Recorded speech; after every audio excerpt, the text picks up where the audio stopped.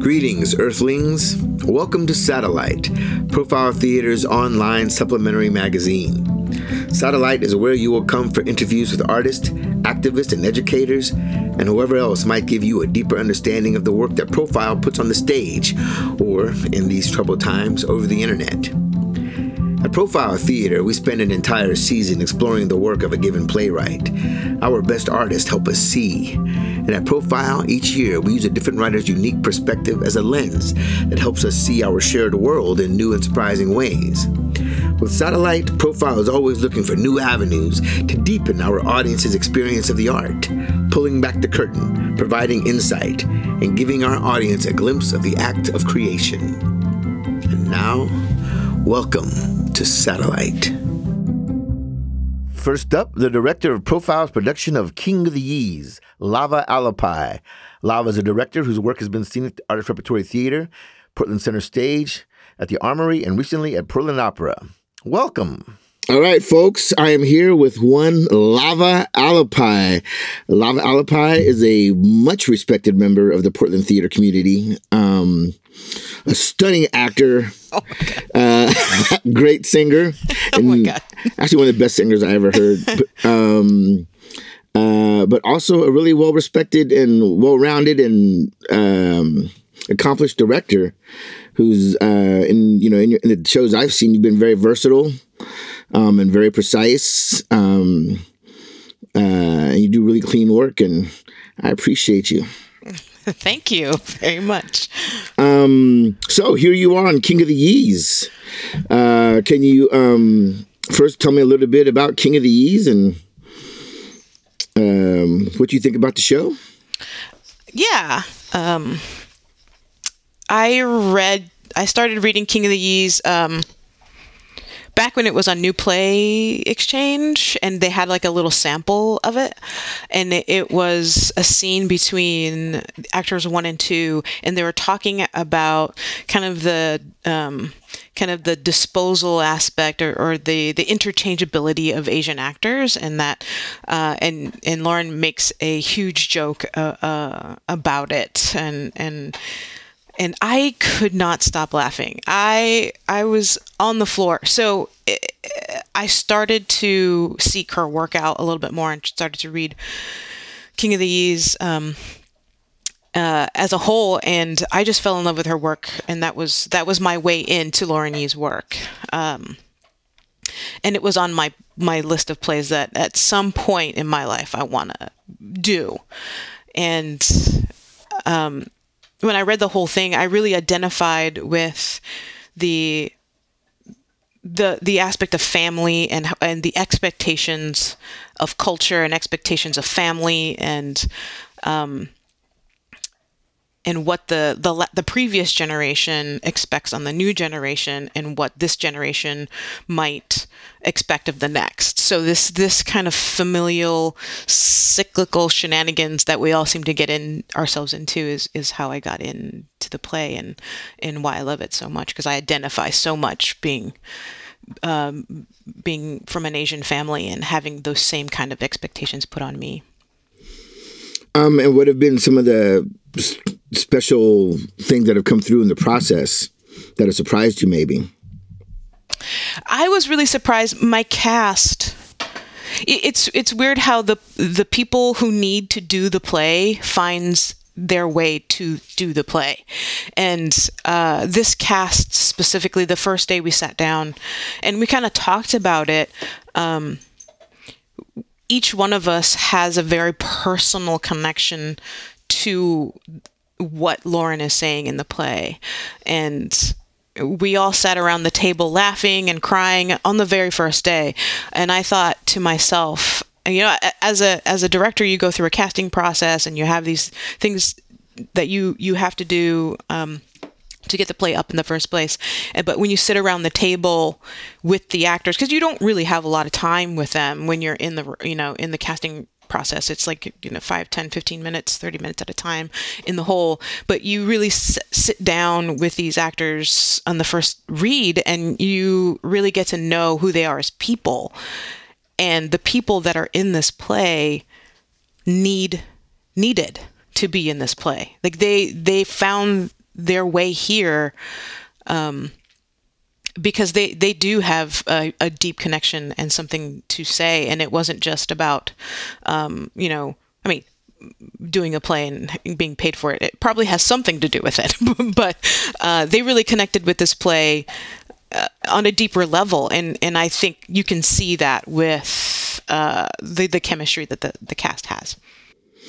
You talked about the actors feeling a personal connection to what Lauren Yee was trying to say. Can you give us an idea of what that is, or what Lauren Yee is trying to say, without telling us too much about the show or doing any thinking for the audience? Yeah. Particularly Rob, who plays Larry Yee. He is a father of daughters, and he told us, I won't repeat the story, but he tells a personal story about his relationship with his daughters that mirrored what was happening in the play.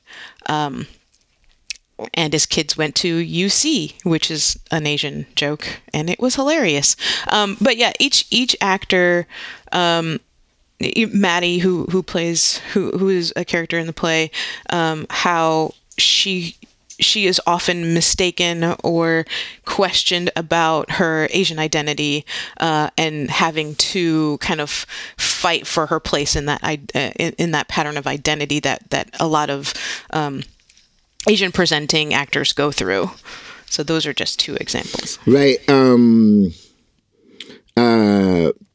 For those who might not know, like what does that fight look like sometimes, or is there something, or you have probably encountered some of that yourself at some point?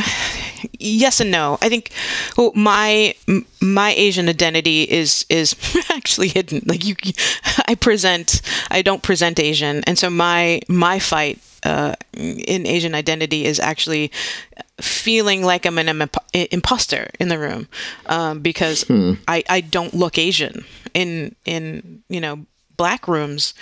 Great. Everybody can see that externally, but they can't see that I'm a Japanese immigrant, that I came to this country when I was very young and just got my citizenship when I was 17. So, you don't see that. So I have to actually almost fight for my place. It feels that way, that I fight for my place in the Asian community, because externally I don't. Where other Asians look Asian, but they also have to fight because they're Americanized, or they don't speak the language, or they don't speak the language well enough. So there's each one of us has a fight in our own communities. Absolutely. I get a little bit of that because I'm half Mexican, but like you said, I don't really people don't see that unless I tell them, and they're like, oh, I can see it. Or since I gained some weight, it's like, are you Samoan? Yeah. So we talked about some of the stuff that surprised you in the process. Have there been any real challenges or obstacles to overcome? Or things that you, I don't want to say surprised in a negative way, but you're like, oh, this was a challenge that I wasn't expecting. A challenge that, technically, there has been some technical challenges that my team has come across that we're trying to solve at the moment. The play itself, I am not a huge fan of intermissions, and there is one in this play, and I wanted to get rid of it. But aside from that, no, not really. There hasn't been huge challenges. I think my team has been really supportive in especially the part of cultural competency, because I am not Chinese, I'm Japanese. There are similarities in our cultures, but the difference there is, of course, language and the specificity in that, because Chinese is a tonal language, and so we've had to really partner with the community, the Chinese community, the Cantonese speaking community, and really invite them in to help us with that process. Yeah. And have they been down? Oh yeah. It's been amazing. Awesome. Yeah. Because you have some lion dancing involved in the show. Is that right? Yeah, lion dance comes in and out a couple times. It's incredible. It's incredible. I'm jealous that as a puppeteer, my puppeteering spirit just went right to the lion, and I wanted to do it myself. What the cast. Heath and Maddie are the two that really manipulate the lion and do the lion dance, and what they've been able to do with Nick, who is the trainer, lion dance trainer from the Lee Association. Is that the guy who runs the lion dance troupe? Yeah, he's part of the Lee Association. He has a lion dance team that came in and really guided us through that process. That sounds awesome. So it sounds like the aesthetic of the piece feels really like it's going to be Chinese flavored. Yeah.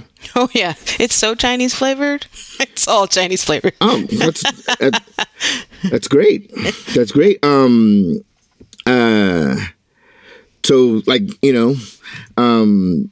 closing out the process, what do you want people to know when they're going to come see the show? That the show is for me, and I think a lot of people can identify with the idea that we spend our youth trying so hard to detach from our family and our traditions and all of that, and run away and do our own thing and move to New York and whatever it is we do, and then there comes a certain point in our lives. Just at the point where we can't stay up past 8 o'clock at night, that you start to really want to reconnect. You mean as an adult you can't stay up? Yes, exactly. Yeah. We start to reconnect or want to reconnect with that. And I think those of us who have a strong cultural background, we start to seek that out as we get older. And this is kind of what this piece is for me, is that like youthful struggle, and it's right to want to detach and go away and learn your own things, but then as you get older you start to want to reconnect with your culture, and you start to maybe revisit the language and revisit the foods and all the things that you ate as a child, and you try to find that way back. You try to journey your way back in, and so I think that's what the audience will take away is that you're no matter how far you go, you're really never that far from that piece of you. Man, it sure feels like it though. It's funny. Like I feel like, especially just recently, since post pandemic, I myself have been going through kind of this journey where I've been reaching out to family and. Just I think you're right. I think so many people will relate to the idea of that era in your life, that period in your life where your big struggle is to be your own individual. Mm-hmm. Yeah, and then you're like, what is the value in what I have left behind? Yeah. Yeah. And then you mix that up in your own way. You kind of do a mashup, and then it becomes its own thing, and you pass those traditions on to, if you have a family. And of course, our generation and the generation after us, the millennials and the whatever that comes next after that, they're starting to think, why have a family? They don't need to have what looks like a traditional family. So it's interesting what their perspective is. The kids that I'm working on in the play, they're not kids, they're adults. But but to me, it's that. The way they look at the formation of family has changed quite a bit, and it's lovely. It's lovely that what's happening now. And I guess we were always striving for this on some level, but it sounds like this process has really touched you personally. And would you say it's altered your trajectory at all? As Lava Alapai moves forward, is your perspective, are your goals a little different because you worked on this show? I I have been going through not necessarily an identity crisis, but kind of a reclaiming of my identity, and I am so privileged that I'm multicultural, so I have a lot of work to do because I have not only Japanese, but I have Hawaiian and I have Black, and all of those cultures are so rich and so dynamic, and I have so many things to learn about my own identity that I'm kind of taking them one at a time, and I don't get to, because I don't present Asian, I often don't get to tell Asian stories, but I grew up in an Asian household. So being able to, in the last 2 years or so, being able to actually tell the stories I knew growing up, or reflect the people that I saw growing up in my own family and in my neighborhood and people I know, it has been transformational for me. I often joke that I didn't grow up with a lot of Black people in my life, so I often joke that, like, when I'm in Black rooms, I actually feel out of place more often than not, because those are the things that I have to look up and learn more. But when I'm in an Asian story, or doing things with Asian folks, those things kind of come quicker to me because that's what I grew up with. So it's been a learning experience. So I've been trying to kind of like reclaim my Blackness, reclaim my Asianness, reclaim my Pacific Islander, all of those things. And it's kept me busy, it's a busy thing.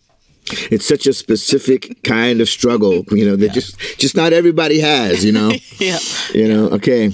Well, Lava Alapai, this has been very insightful, and I'm hearing lovely things about your show, or I'm hearing that your show is very lovely.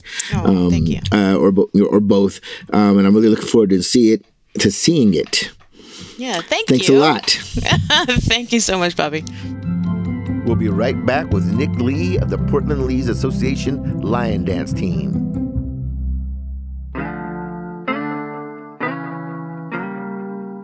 Next up at Profile Theater, Welcome to Arroyos by Christopher Diaz, author of The Elaborate Entrance of Chad Deity, and directed by myself, Bobby Bermea. After the sudden loss of their mother, Alejandro and his troubled sister Molly must find a way to get by. The bodega their mother ran is closed. The bar, lounge, that Alejandro opened in its place isn't the success it needs to be, and Molly can't seem to keep her graffiti off the city's walls. But after a friend from the past returns with a strange theory, an urban legend about the origins of hip-hop, things will never be the same. A tale of love, family, hip-hop, street art, and loss unfolds at Arroyos Lounge. I'm thrilled to be directing this incredible play that features an ensemble of young adults, including 2 DJs who spin live on stage.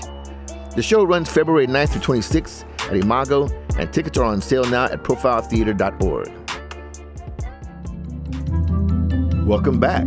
Next up is Nick Lee. Nick is one of the coordinators of the Portland Lees Association Lion Dance Team. He also helped teach the actors of King of the Yees how to perform elements of the dance, and he and the rest of the Lion Dance team performed a 3-lion dance on opening night. We are here this afternoon with Nick Lee from the Lee Family Association. Good afternoon, Nick. Hi, thanks for having me here. Really, really glad you came on. So, Nick, what is your title or your position with the Lee Family Association here in Portland? I am a coach of the Lion and Dragon Dance team, which is basically the youth group component to the Lee Family Association here in Portland. That sounds like it's amazing. Is it amazing? It is. It is. Yeah. How many kids do you work with? So we've been doing Lion Dance here in Portland since 2004. So that's 18 years now. We've been doing it here in Portland. So over the years, probably hundreds of students and kids have come through. And over the years we grow and kind of shrink and grow as, students go off to school and college or whatever. So sometimes we have a smaller group of maybe 10 students, and then sometimes, the group's really big. There's 30, 40 people. Whoa! Yeah, so it kind of fluctuates, but we have a really good core group of members, and that keeps us going. Now, 18 years ago, how old were you? I do look young. I'm 40 now. So I was already in my 20s, my early 20s when I began lion dancing. That was not what I expected you to say. Okay, great. Could you tell us a bit about the role the association has played in your own family's lives? Yeah. So I kind of have to do a little bit of a history lesson. So the Chinese family associations were created in the late 1800s when the Chinese first came to America for the gold rush and to build the railroads. And during that time in America, the Chinese didn't have much representation, in legal matters or many matters at all. So the Chinese had to kind of take it upon themselves to create these associations to kind of look after each other, find housing and work when new people came over, and arbitrate disputes if, things like that came up in the community. So they were really needed back then. But then, as time went on, and the Chinese Exclusion Act of 1882, which I should mention was the first and only time the U.S. has ever named a specific race of people that were barred from entering the United States. That lasted from 1882 all the way up until around World War II. So that really also had an effect. So the Chinese that were here kind of were stuck, and they had to create these associations, for themselves. So then fast forward, to 1982, 100 years later, when I was born, Chinese Exclusion Act's long gone, and we're pretty well assimilated into American culture. So now the associations are more for cultural heritage and cultural traditions. So for me, growing up in the 80s and 90s, the family association was all about banquets. It's all about Chinese New Year, Mid-Autumn Moon Festival, these big banquets that we would have at the association, or the association would rent out a big restaurant, and we would have these big meals.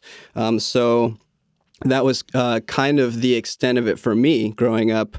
And then there would be scholarships and things like that if you did well in school and you were graduating. But that was kind of the extent of it here in Portland. Well, the San Francisco chapter, which is the West Coast headquarters for the National Lee family, they said, hey, well, we got some youth involved here because we started a Kung Fu and lion dance program. So maybe you guys would be interested. So they called up to Portland and they got a hold of my uncle, Terry Lee, and he accepted the offer. And so Terry and myself and my cousin Eric kind of started it out. The San Francisco Association donated 2 lions and a drum and the gong and cymbals that are all part of the lion dance performance. And there was an elder here in Portland named Ken Lee who had some lion dance experience from growing up in China. And that was the birth of the lion dance team here for Portland Lee Association.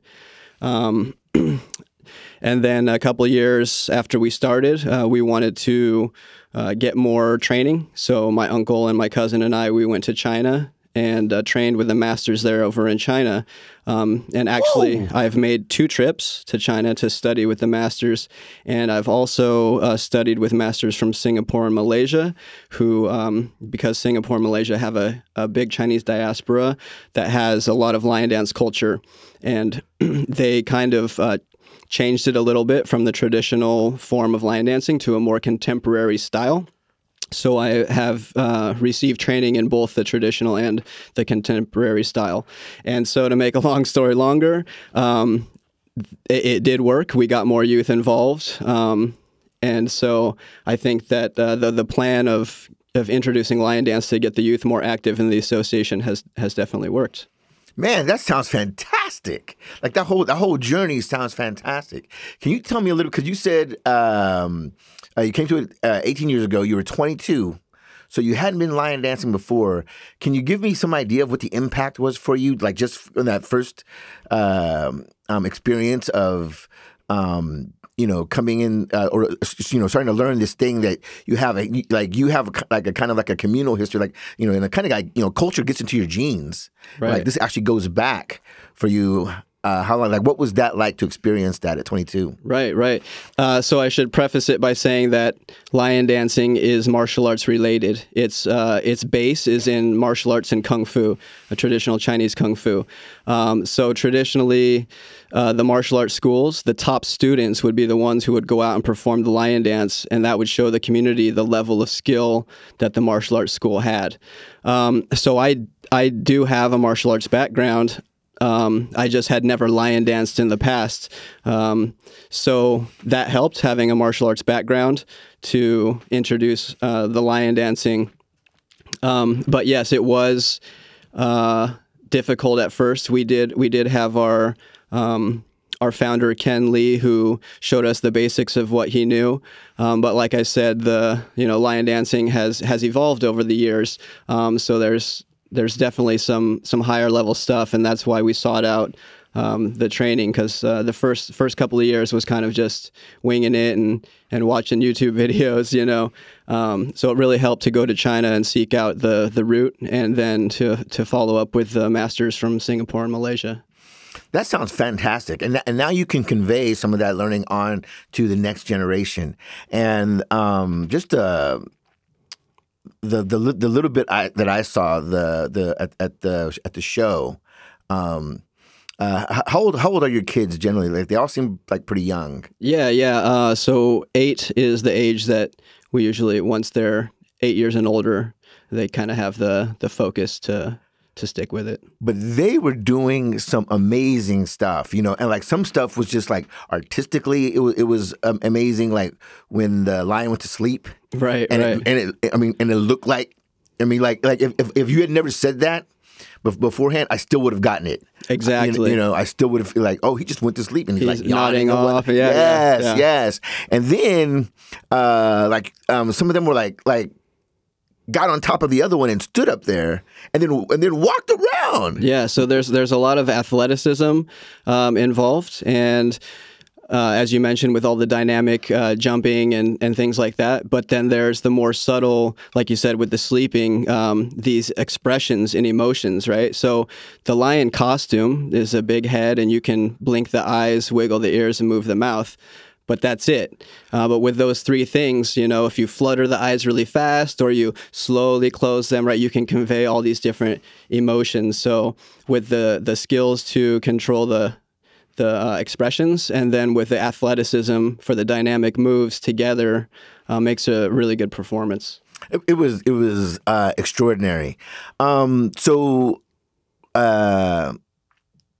How often, like, how long have those kids been working together? Like how do you get them to that level of skill and technique? Sure.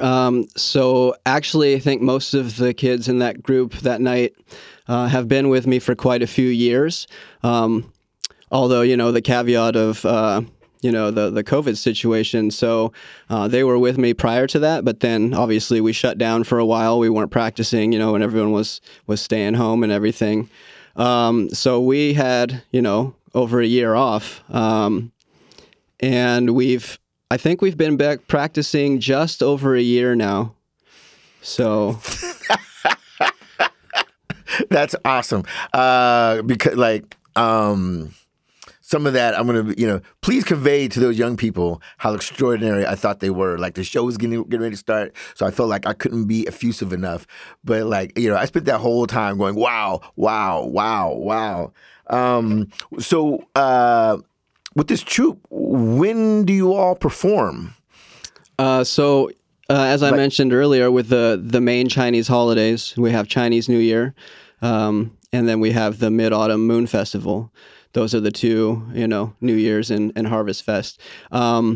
But lion dancing can happen at any auspicious occasion. So we do a lot of weddings. We do a lot of grand openings of businesses, birthday Right. celebrations, so anytime that you want to have good energy or get rid of negative energy is a good time for lion dance. So that sounds like there's like a spiritual component. Yeah. So the way I look at it, for me, lion dance is an art, sport, and a religion. For some people, it may be one of those things or none of those things. It depends on the individual. But for me, it's an art because it's a traditional cultural heritage that has been passed down. There are specific ways to do things, and we've been taught those ways, and we want to preserve them. It's a sport because, as I mentioned, it's very dynamic and there's a lot of athleticism involved, and it's an entertaining thing as well. And then there's the religious aspect. You could call it quasi-religious. There's kind of like get rid of negative energy. Some could say that's kind of like an exorcism. But yeah, lion dance is serious business. There's definitely a kind of religious component to it. Like I said, there's a deep cultural history to it. And then, like I said, there's the fun, entertaining aspect of it. And nowadays, it actually has become a sport. There's competitions in China and Malaysia where there's judges and there's specific rules and points. And so, yeah, it's a diverse subject for sure.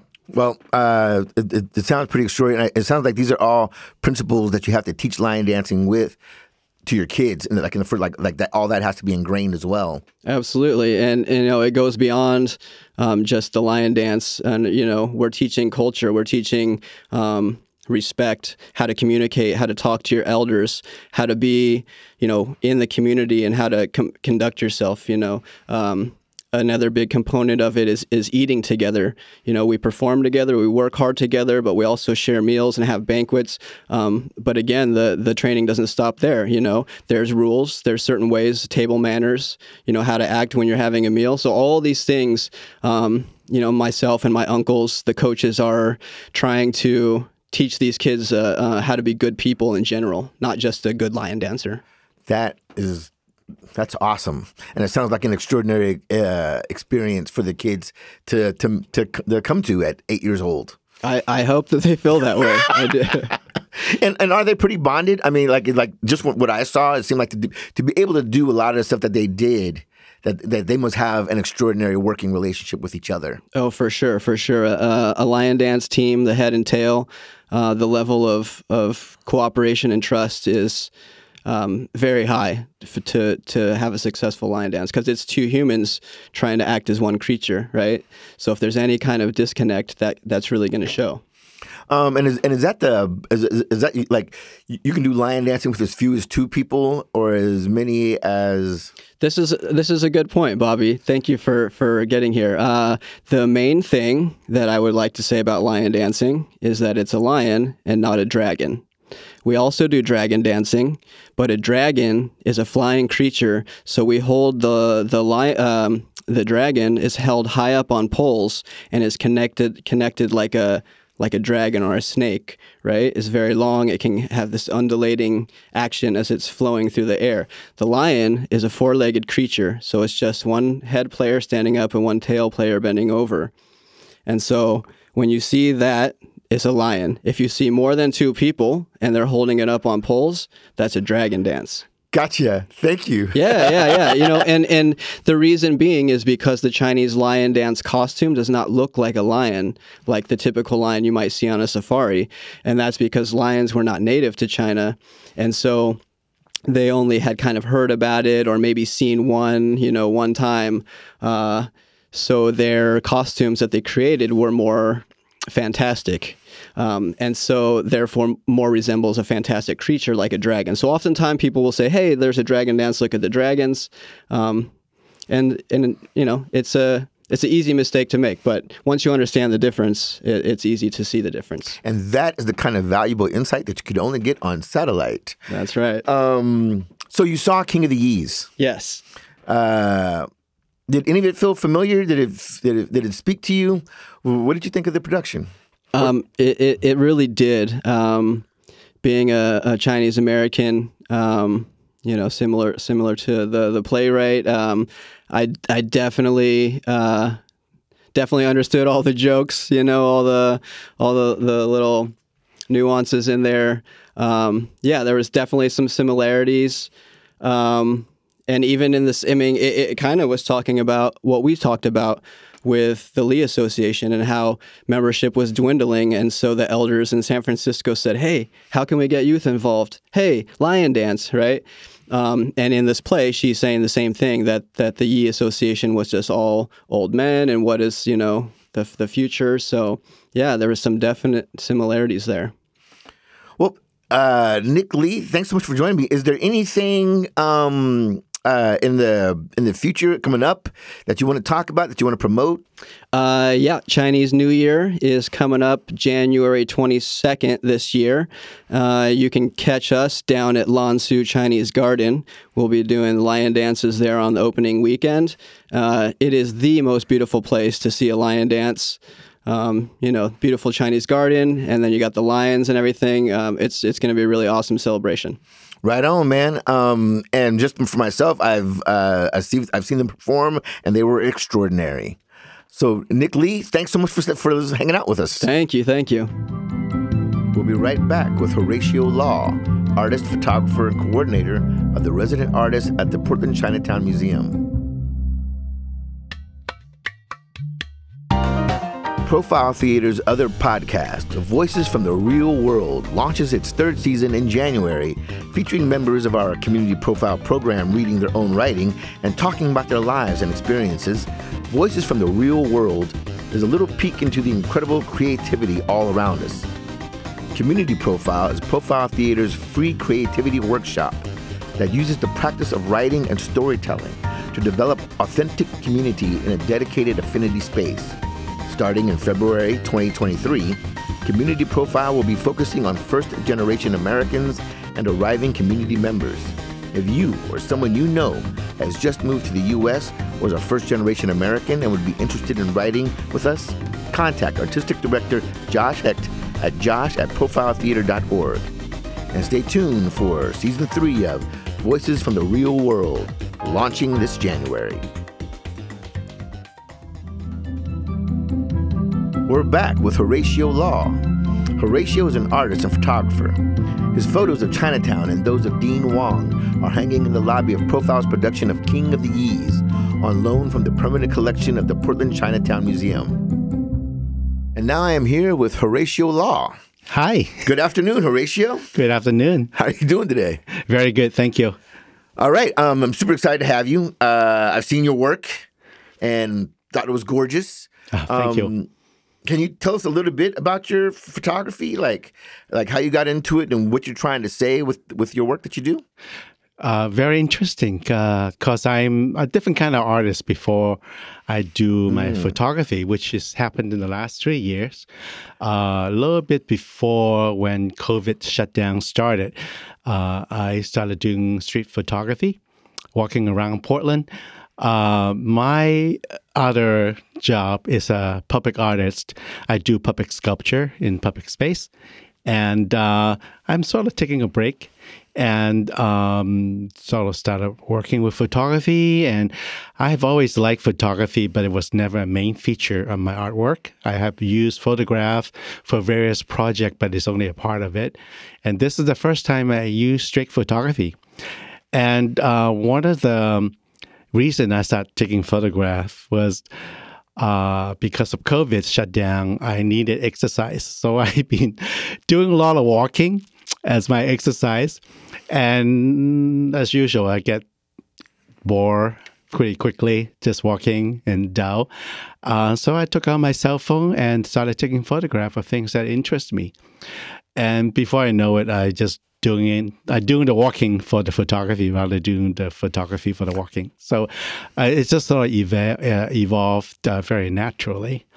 But what I discover is that I have a lot of interest in finding things that people don't notice. And so I often feature those image, subject, scenery that we might walk by every day and not paying attention. And so I just zoom in with my camera, and then suddenly I found it really interesting to look at. And the more I do it, the more I see. So it's sort of snowballing. That sounds amazing. Are you a Portland native? Are you from around here, or did you come here from someplace else? I was born and raised in Hong Kong. I left Hong Kong with my family when I was 16. We immigrated to United States and lived in New York for my teenager years. And then went to school on the East Coast, and then went back to New York to work. And then eventually I've got interested in the arts. And then I started studying visual arts and moved to the Midwest to get my graduate degree. And then eventually I wound up in Portland. So how did you choose Portland? I got here because I was awarded artist in residency at the former Oregon School of Art and Crafts, which later became the Oregon College of Art and Craft, and now it's gone. The school have defunct, and now there's no more. And so I always have loved the school, and because it brought me to Portland because of this art residency program. I get to know a lot of artists right away. I got to be in the school environment full of really enthusiastic art students.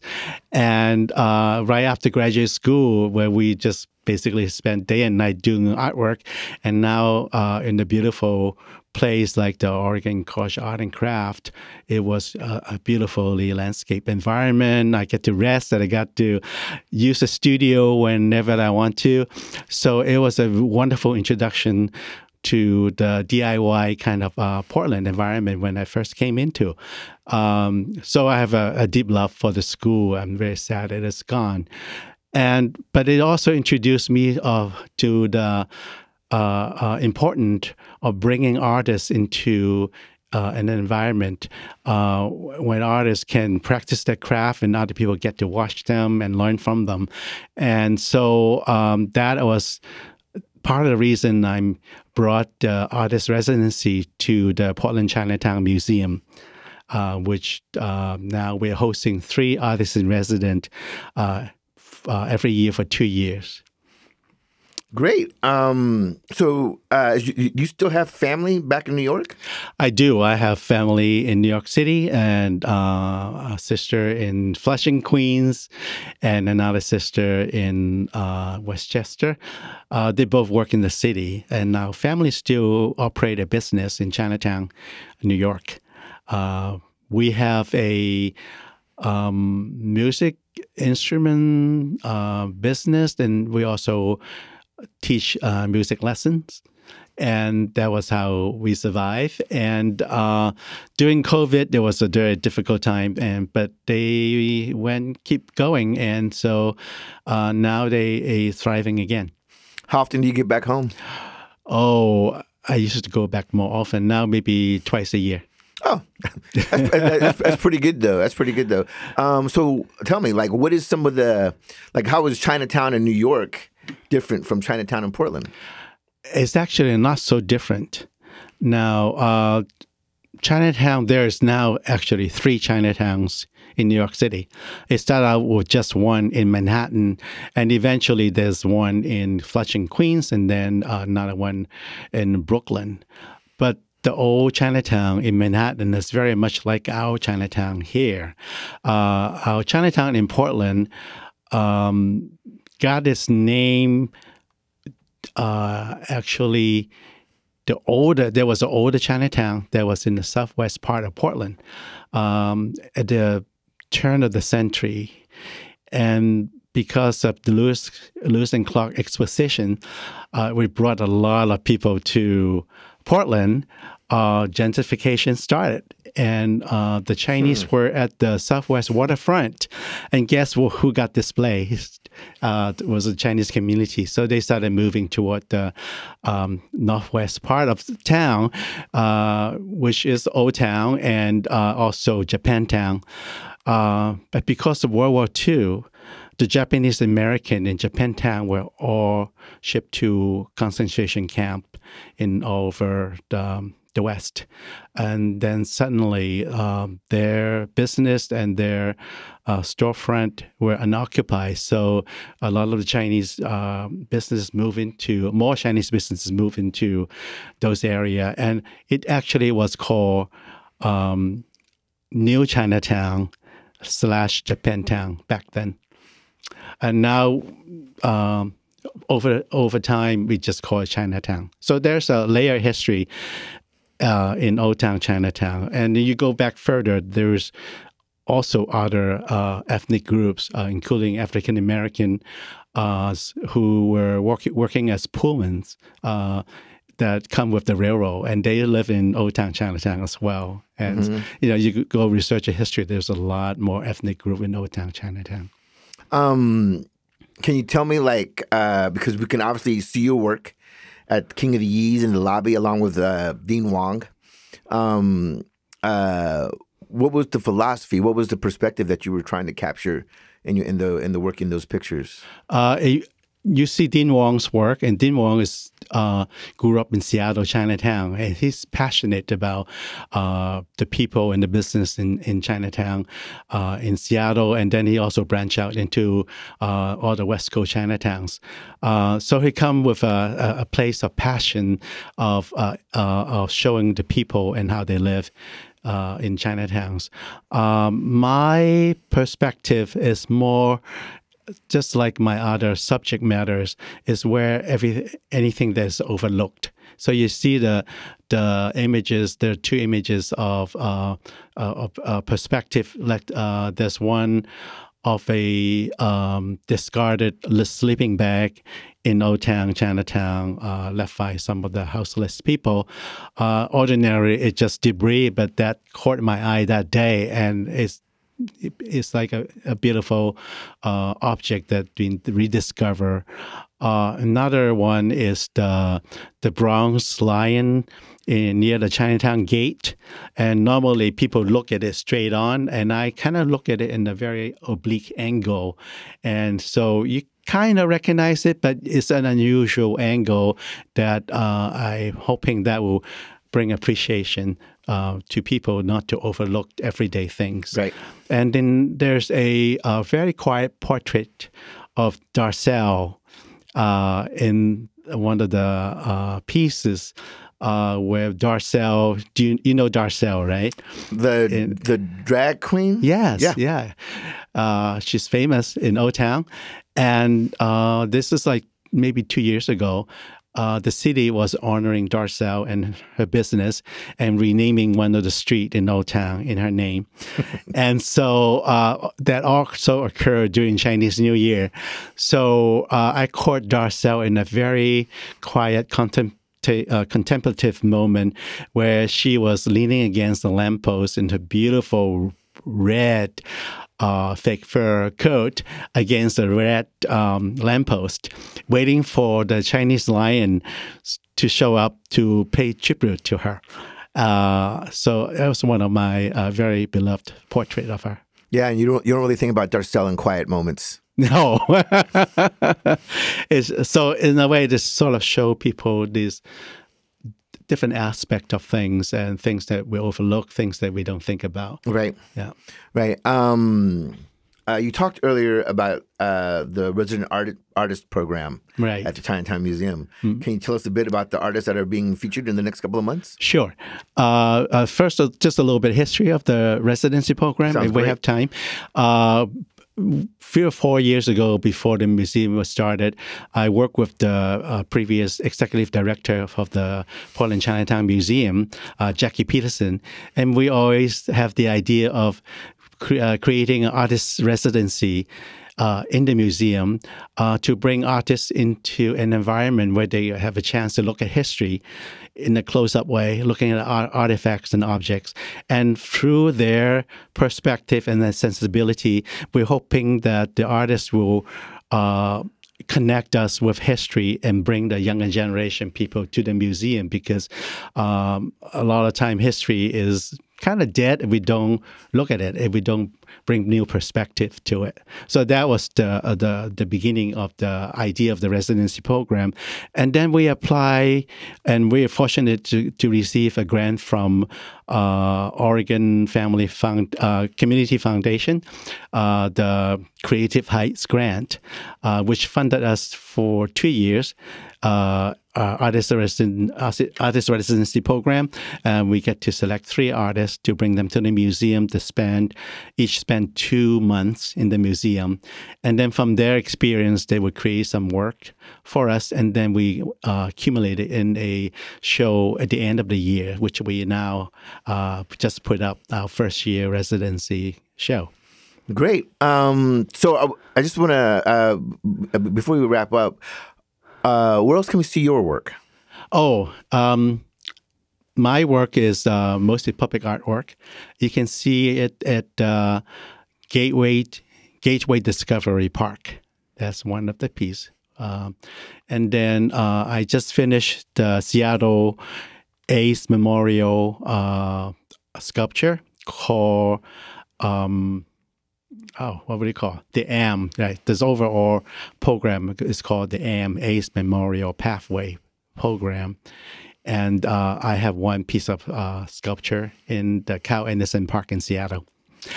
Before I forget, I want to mention the 3 names of the artist residents at the Chinatown Museum. Suju Wang, Alex Chiu, and Sam Rojas Chua. Man, good luck to all of them. I look forward to seeing their work. Thank you. So have you returned to sculpture? I'm still working on photographs. I also have other public art project that's ongoing, also in Seattle. So it will keep me busy. Right on. Well, Horatio Law, thank you so much for joining us. Thank you, Bobby, for inviting me. Really extraordinary work and a really generous conversation, and we appreciate it. Thank you. And that is it for this edition of Satellite Beyond the Page. Thank you to Lava Alapai, Nick Lee, and Horatio Law. And thank you to our production team, Jamie M. Ray, line producer, Robert A.K. Gagno, sound engineer, Matt Weens, composer, Sam Mowry, recording engineer, and this was recorded at the Willamette Radio Workshop in Portland, Oregon, which exists on the traditional lands of Multnomah, Cathlamet, Clackamas, Tumwater, and Malala bands of the Chinook peoples, the Tualatin band of the Kalapuya peoples, and many other tribes who made their homes along the Columbia River. We acknowledge and honor the ancestors and survivors of this place and recognize that we are here because of the sacrifices forced upon them, and we honor their descendants who live on. And I am Bobby Bermea. Thank you for joining us for Satellite Beyond the Page.